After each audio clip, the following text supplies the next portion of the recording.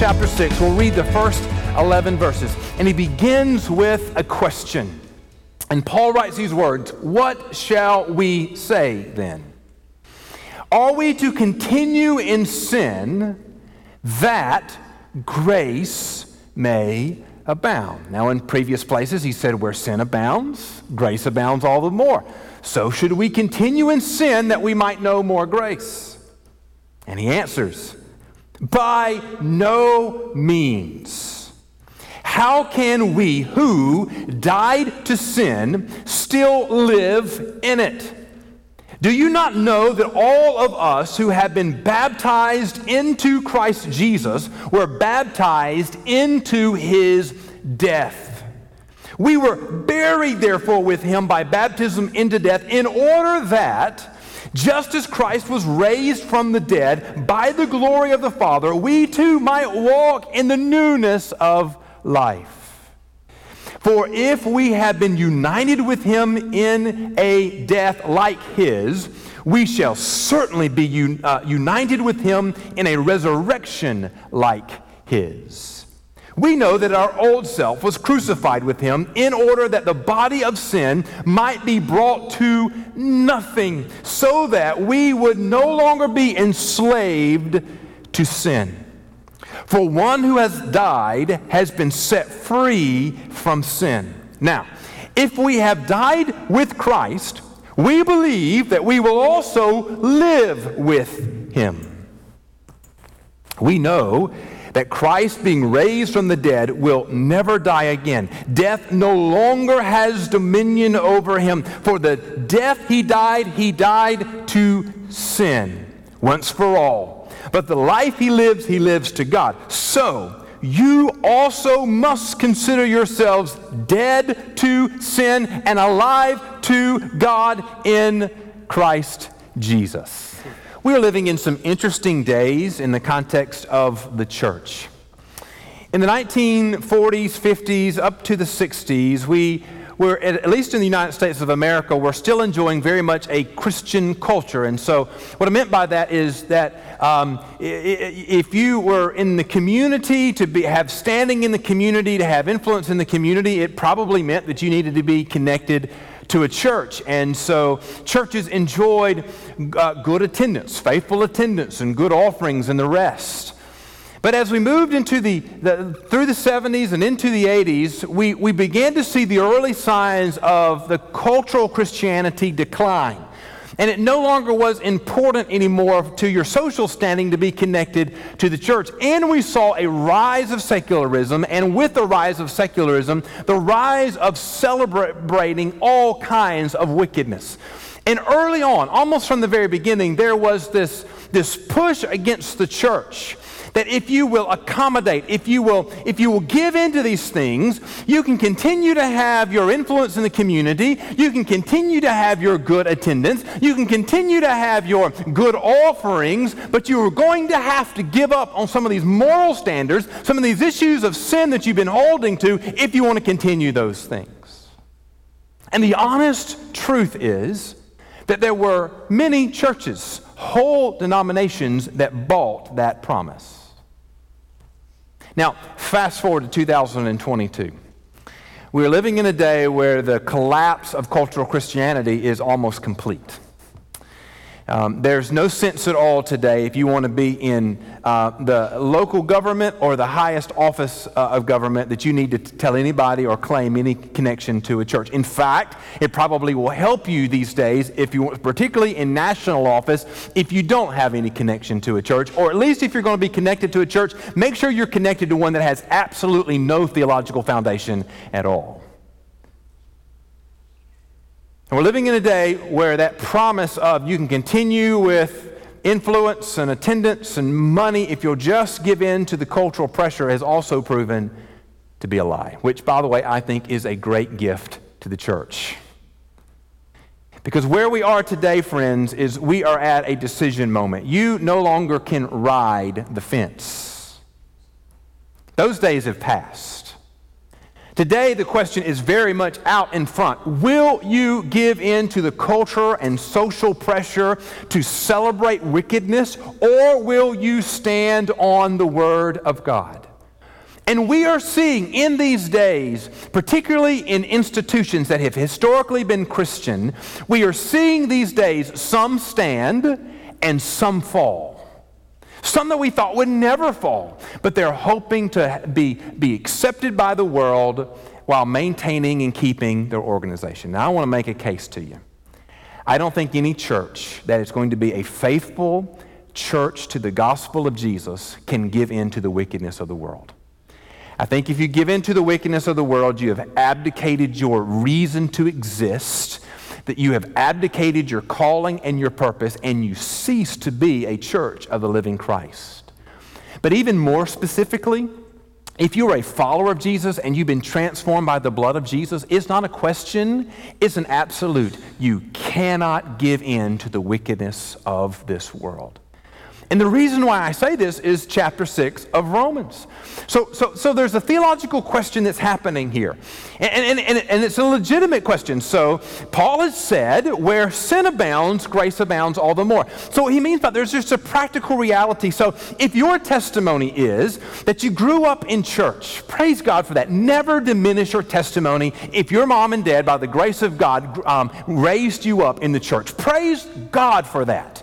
And let's just say, because you grew up in the church, you heard the gospel from an early age, and you got saved as an early age. Don't ever diminish that testimony, friends. That is an act of God's good grace in your life, that you avoided all kinds of brokenness and sin because the gospel came into your life early. Always be thankful for that. And so let's just say you came to know Jesus early in your life, and by honesty's sake, you have, for the most part of your life, walked faithfully with the Lord. Now, the reality of it is, there's not some ugly parts in your life. So you hadn't bar hopped, you hadn't married and divorced, and married and divorced, you hadn't married and divorced, you hadn't had affairs, and all those sort of things. You don't have that story in your life. But maybe sitting next to you in your pew is somebody who came to know Jesus late in life. Maybe it's a 45-year-old, 47-year-old, 50-year-old. They came to know Jesus late in life. And so if they tell you about their story early in their life, they've got some things that are pretty messed up. They've got some marriages and divorces and some adultery and some all kinds of stuff that's just wickedness that was part of their life prior to knowing Jesus. We are so thankful that God led them to Jesus, but the reality is their story has a lot more rough road than yours does. Now, here's the honest truth. Where their sin abounded, so did God's grace abound. Praise God for that, right?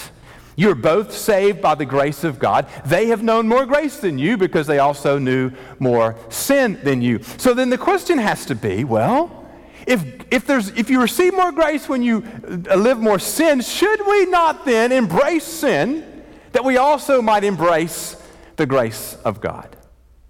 Now, that only makes sense if you're approaching the gospel not from one who's been saved perspective, but from one who is still lost perspective. And Paul answers that question and he says, absolutely not. And then he goes on to explain why he says it's not. And his explanation, here's the sermon in a nutshell, is that's ridiculous because one who's been saved would never ask that question. One who's been saved by grace would never desire to have more sin, therefore more grace. Because they understand the cost of that grace, the glory of that grace, and because of that, they have died to the love of sin. So I want to talk about what it means to be dead to sin. That's what we put away in our life, and what it means to be alive in Christ this morning. And I want to begin with this basic testimony that Paul lays out, that we must, those of you who have been saved, are by definition dead to sin. In other words, when you are saved, it transforms who you are. In other words, grace does not ever in your life produce more sin because grace never, ever has union or fellowship with wickedness. So the point of Paul's question and answer in verses 1 and 2 is that grace and wickedness don't go together. Grace and wickedness have no fellowship. Grace and wickedness have no union. You cannot both receive the grace of God and still rejoice in the sin that grace covered. Those who receive the teaching of more sin equals more grace as encouragement to sin more, Paul is saying you've not experienced the real grace of God. Because if you've experienced the great grace of God, it does not produce in you a desire for more sin. It produces in you a rejoicing for the grace that you've received. To know God's grace is to experience the goodness of God and, by contrast, the brokenness of sin. Imagine with me you've spent your whole life legally blind. You can't see. And so your legs, your arms are always bruised up because you're banging into things. It's just the way life is. But you have a good friend, and your good friend says, hey, I can take you to the doctor. They can give you glasses, and you can see. And so you go to the doctor, and they prescribe glasses for you, and you put them on your head, and for the first time in your life, what was fuzzy and unclear becomes clear and crisp, and you can see where you're going. Now, the response of one who has been blind but who now can see is not to go, oh, now I can bump into more things. Now I can really drive the corner of the coffee table into my thigh. Now I can really mess up my shins by hitting that trailer hitch on the back of the truck, right? Now I can really move into all those injuries. No, what you will rejoice in is now I am set free from all of those injuries. That's the point here, is that when you receive the grace of God, it doesn't produce in you a desire for more sin. It produces you a joy for the grace, but a hatred for the sin that was in your life. To know the grace of God changes your heart's desire from desiring sin to desiring the righteousness of God. You see, salvation by its very definition is transformational. Paul uses the imagery in this passage of death, burial, and resurrection that is testified through the baptism to demonstrate the transformation that comes through salvation. So when you were saved, and if it was me or your pastor baptized you, you may not have heard this because they were dunking you underwater, but they said to you, because you believed on Jesus Christ, I bury you with Christ in baptism. That's about the time they're dunking you underwater. And then they say, I raise you to the newness of life. Where do we get that language? We get that language right out of this passage. Look in verse 4. We were buried, therefore, with him by baptism into death, in order that just as Christ was raised from the dead by the glory of the Father, we too might walk in the newness of life. The testimony of baptism is the testimony of your salvation, that who you were before salvation is dead. What do you do with dead things? You bury them. Like Christ was put in the grave, we bury dead bodies, but Christ did not stay in the grave. He was transformed into the glorified body, rising again. And all those who believe in Jesus likewise are raised to life in the newness of life, presently, spiritually, and in the coming days, physically as well. Salvation transforms who you are. Listen to me carefully on this. Salvation is not something that is just something you put on. Salvation is not like a coat that you can put on and take off.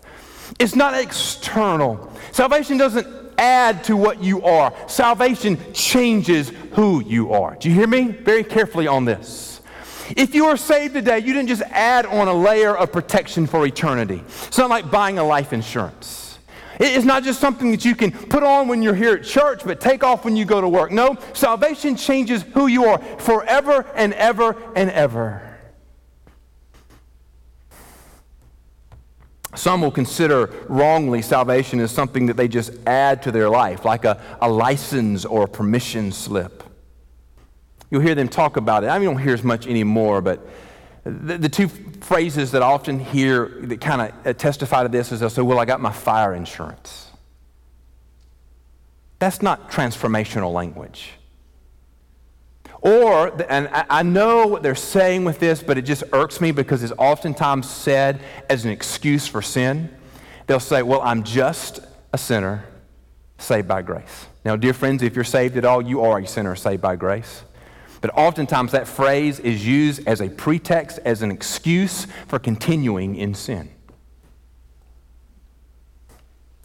To be transformed is not external, it is internal. To be transformed is to be completely and totally changed. Transformation is not permission to do something, it is to change who you are to be something else. Salvation changes who you are, and therefore there is no going back. Once you've been transformed by the gospel, there's no way you can go back to your former way. That's what Paul's getting at here. So if you're dead to sin and you've been buried with Christ, how then can you go back to that former nature? Those who've been truly transformed do not go back to their former way. Like the caterpillar transforming to the butterfly, butterflies never go back to being caterpillars. Once a child is transformed to an adult, they don't go back to childhood. Once a prisoner is set free, they don't go back to being behind bars willingly. Prior to salvation, all lived a life enslaved by sin. But through salvation, there is freedom and transformation. Thus, one of the indicators of your salvation is not returning to the former way of life. Those who've been resurrected from the dead do not return to the grave. Well, maybe this is a little gross, but I think it's helpful to understand. Let's say you died, and we had a nice funeral for you. Your family bought you a nice casket. But before we buried you, by God's grace, He resurrected you from the dead. Now, first of all, that'd be a pretty big day. But that night, after you had rejoiced being with your family and the funeral meal that we had provided for your family turned into a great party and we celebrated God raising you from the dead, when you got ready to go to bed that night, would you then crawl back into that very nice casket that your family bought you? Now, I've looked into a lot of caskets. There's pillows in there. They look like they're padded. It may be comfortable. I don't know. Never laid in one. But I have a pretty safe assumption that not a single one of you, if you've been raised from the dead, is crawling back in the casket. Somebody say amen. Because living people don't lay down in dead things.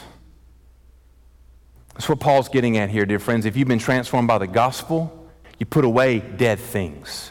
You live as one who's been transformed. Now, then he uses this imagery of being set free.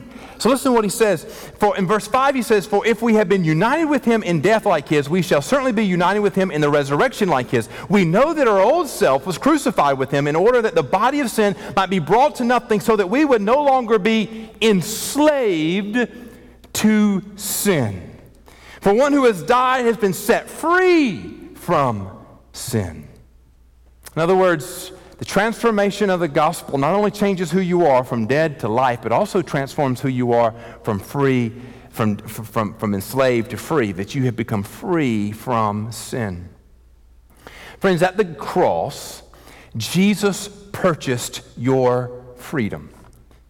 Jesus' death on the cross was the price paid to purchase your freedom from the enslavement of sin. Listen to me very carefully here. When we preach the gospel and the forgiveness of the blood of Jesus, it is not that God forgot about your sin. It is not that God has ignored your sin. It is not that God will overlook your sin. And it's certainly not that God does not care about your sin. At the judgment of God that is coming and all will be judged, it is not that if you've been saved and you stand before the judgment seat of God, God just goes, "Well, it's all right, don't you worry about it." No, your sin has been accounted for. Your sin has been redeemed. Your sin has been paid for, and it was paid for by the death of the perfect Lamb of God on the cross for you and for me. The gospel is that Jesus has redeemed us from the consequence of our sin. The Old Testament teaches that sin requires a blood sacrifice. That's why when you read the Old Testament, they're constantly sacrificing animals for the redemption of sin. But those sacrifices were temporary. But Paul says here, if you look in verse 10, that the death of Jesus was once for all. He says, for the death he died to sin once for all. But the life he lives to God. In other words, that's a once for all death that covers over a multitude of sin. God's wrath is over sin. And that wrath was satisfied at the cross.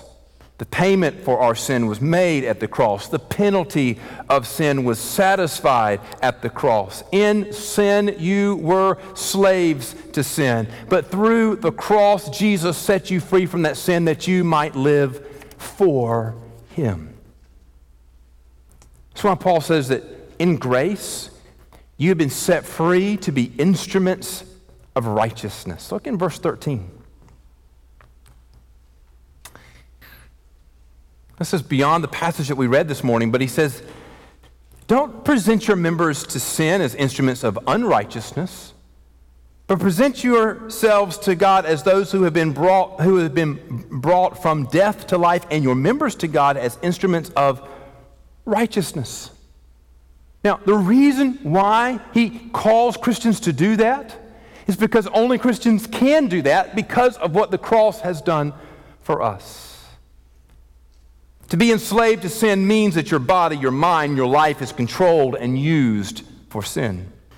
But by the grace of God that flows through the cross and is received through faith, that transforms you to being alive in righteousness. It sets you free from your former way and sets you free to a new way of righteousness before the living God. In sin, you're slaves to sin, but in grace, you are free to obey God. In sin, you are enslaved to obey your lust, but in grace, you glorify God. Grace sets you free to be used for God, for His glory, and for your blessing. Paul, asking and answering the question, shall we sin more that we might know more grace? May it never be, recognizes that holiness, personal holiness, is the testifying response to those who have known grace. If your sin has been paid for by the blood of Jesus, you've been set free from that sin by the power of Jesus. The response of one who's known that amount of grace is a response of holiness. To understand this passage requires more than just an academic ability to understand death and resurrection, those sort of things. To understand this passage requires you experience grace. Now, this is why I say this is for believers. Because if you don't know Jesus today and you hear a preacher preach about being holy and rejecting sin, what your ears will hear is legalism. What you will hear if you don't know Jesus is, well, they're just telling me what I ought to not do and what I ought to do. You'll hear words that sound like I'm encouraging you to try harder, to be something. But if you've been filled with the Spirit of the living God, then what you understand is this is not about you trying to win something or earn something. This is about you reflecting what God has already done in your life. Oh, friends, when you've known the grace of God to cover over the wicked vileness of your sin, the reaction to that, the natural reaction to that is to live holy before God. To give everything you have to the glory of God. The more grace given, the more love for the cross. The more grace given, the more humbled by the blood of Jesus. The more grace given, the more joy in living holy before a holy God. Now, there's one other thing I want you to see, and this is just sort of foundational to understanding the whole thing, and that is that when we think about what it means to live holy before God, and we think about what it means to live free to righteousness, understand this is a work of God in our life, and it really functions in three ways. Now, the first we find very clearly in this passage, and that is that the grace of God begins at the cross. So if you're to know the grace of Jesus, it is only through the cross. And so as you read through this, it's all about Jesus dying for us and what He did for us through the cross, and understanding that grace comes only through the cross. Salvation is foundationally a work of Jesus. Jesus, we are baptized into Jesus. We are baptized into His death. We are crucified with Him. Paul says we die with Christ and we are alive with Him. All of those phrases are articulating the reality that the work of salvation is a work of God through us. Paul's not making a case for what we have or could do. He's making a case for what Jesus has already done. Dear friends, if you are to be saved today, there has nothing to do with what you can do or might do. It has everything to do with what Jesus has already done. He's already died. He's already been buried. He's already been raised again. And the offer of salvation is present because of the work that he has done on the cross.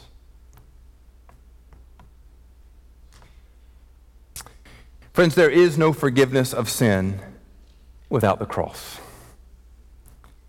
There's no eternal life without the cross. There's no hope of heaven without the cross. The grace of God was poured out for us through the cross of Jesus. I had an experience a couple of weeks ago. I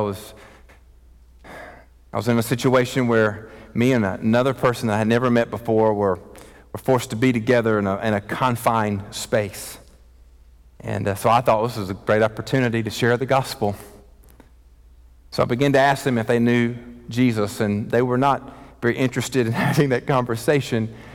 But to try to shut down the conversation, they told me, and I'm not even sure this is true, but they told me, no, they didn't believe in the gospel, but they were a practicer, or they were practicing an ancient pagan religion. This is right here in South Georgia, friends. I'm not talking about when I was in New York or California. Right here in South Georgia, they were a practicer of an ancient pagan religion. Now, I don't know if that's true or not, but I do know this. They had rejected Jesus. And the conversation ended with these words. I said to them, friend, all I can tell you is the only hope you have is in Jesus. Religion offers no hope, ancient or otherwise. The only hope is in Jesus, because only Jesus has died for your sins. Only Jesus was put in the grave dead and rose again on the third day. Only Jesus offers the hope that those who believe in him live in him. Friends, the work of God began at the cross of Jesus, but it continues today. So grace continues through the work of sanctification. So look at what he says in verse 10. Jesus died to sin, but he lives to God. So died past tense, lived present tense. So in verse 10 it says, for the death he died to sin once for all. But the life he lives continuing to live, he lives to God. This is the call to those who are in the grace of Jesus. The cross sets you free from sin so that you may actively, continually, eternally live to God. The grace of God did not stop at the cross, but it continues to flow through each life that has been saved daily and through the work of sanctification. In other words, once you've known the grace of Jesus through salvation that began at the cross, you continue to know the grace of Jesus every day as you live for and to Christ. Somebody say amen. The work of sanctification is the work that God continues in us to make us more like him, to develop a life of righteousness, to use you for his kingdom. Where salvation is not something that you put on and take off, neither is grace not an event, but a saturating part of every believer's life. Those who don't know Jesus will look at you and they might say, well, you can talk about grace and you can talk about salvation, but that's just your opinion. It's just sort of things that you think are important. And we need to be very quick to say, no, dear friends, I've known the grace of God and it saturates every part of my life. Began at the cross, it continues every day, and it will be fulfilled in the eternal life with Jesus when he returns and brings us to himself. Now, that's not directly dealt with here, but Paul will speak to this later in this chapter in verse 23, where he will say these words, for the wages of sin is death, but the free gift of God is what? Eternal life in Christ Jesus our Lord. Grace was demonstrated through the cross. We experience grace every day through the work of sanctification, but grace will be fully known in eternal life. Friends, we ought not to think of heaven as something that has no connection with our present day. We must think about heaven as the complete, perfect fulfillment of what God has begun the moment we were saved. The Bible says he will be faithful to complete the good work that he began in us. The good work is salvation. But complete is the fullness of the promise that comes when Jesus returns. In heaven, every Christian will know perfectly what it means to live righteously. Meaning, in heaven, dear friends, we will know what it means to live a life that is no longer marred by sin. That's a good word. We will know perfectly what it means, the grace of God.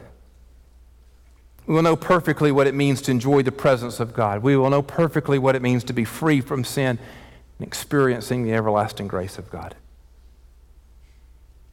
These things will be known perfectly in heaven, but we need to be very clear they have already begun here. This is why I say we ought not to think about heaven as something disconnected from the present. Here's the connection. What we will know in heaven, being completely free from sin,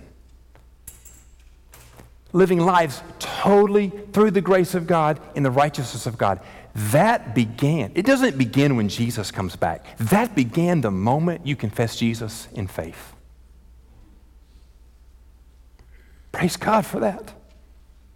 And from the moment you confess Jesus in faith, God filled you with His Spirit, began to sanctify you for His name's sake, and has continually been completing that work in your life, the fullness of which we will know in heaven, but we're knowing that more and more and more presently.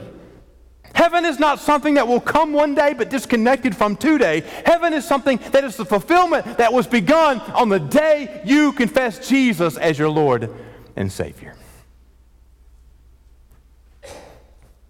Dear friends, if you have been filled with the grace of God, can you have any part of sin in your life? And the answer to that is absolutely no. Love the glory of God.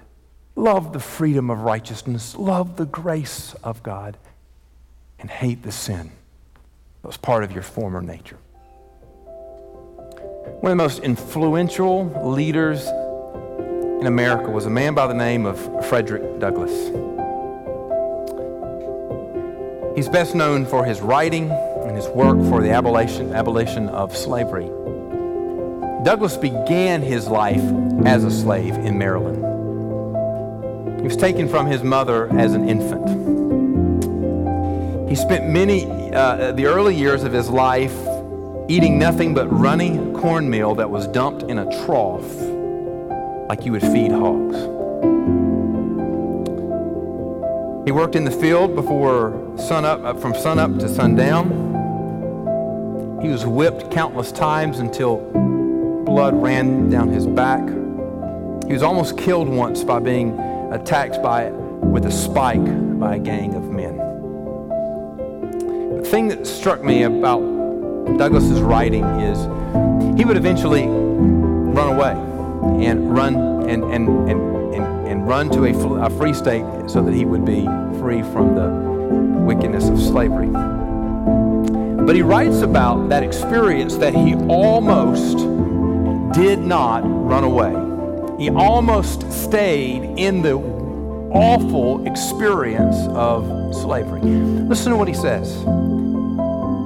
He says, I had a number of warm-hearted friends in Baltimore, friends that I loved almost as I did my life, and the thought of being separated from them forever was painful beyond expression. It is my opinion that thousands would escape from slavery who now remain, but for the strong cords of affection that bind them to his friends. In other words, he said, I had dear friends that I knew if I ran away, I would never see them again. And he also said, he was horribly afraid that if he failed in his attempt, his case would be a hopeless one, and it would seal his fate as a slave forever. Now, we cannot truly identify that, but I think we can appreciate the intensity of those emotions that were part of his process of thinking through the danger of escaping slavery. But Douglass did escape, and he did make it to freedom. September the 3rd, 1838, he remembers, I left my chains and succeeded in reaching New York without the slightest interruption of any kind. I have been frequently asked how I felt when I found myself in a free state. It was a moment of the highest excitement I ever experienced. I felt like one who had escaped a den of hungry lions. Now, you may not be able to identify with what it was like for him to fear leaving slavery, but you can identify in this. I suspect there was never a moment in Frederick Douglass's life once he gained his freedom that he ever woke up on a morning and said, you know what I think I'd like to do today? I think I'd like to go back and eat some runny cornmeal. You know, I really miss the beatings that I used to get. I miss the horrible labor situations and the terrible living conditions. I think I'm going to go back to slavery because, oh, wasn't that a wonderful time we had back in slavery? No, I think you understand that once he got his freedom, he never looked back to those days with fondness, but rather rejoiced in the fact that he was a freeman. Dear friends, once you've been set free from the slavery of sin, once you've been set free from the condemnation of sin, those who've been truly set free never look back on those days with fondness, only joy that they're free from them. What part does a believer have with sin? None. Should we sin more that we might know grace more? May it never be. For if you have been transformed by the glory of God in salvation, you by definition are dead to sin. Let it be. Bury it in the ground, put it away, and reach for the glory of God.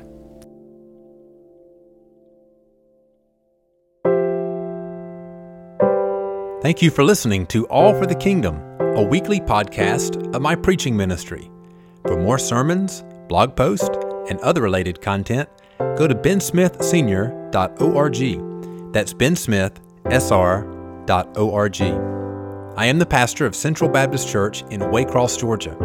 I would love for you to join us this coming Sunday at 201 Ava Street here in Waycross.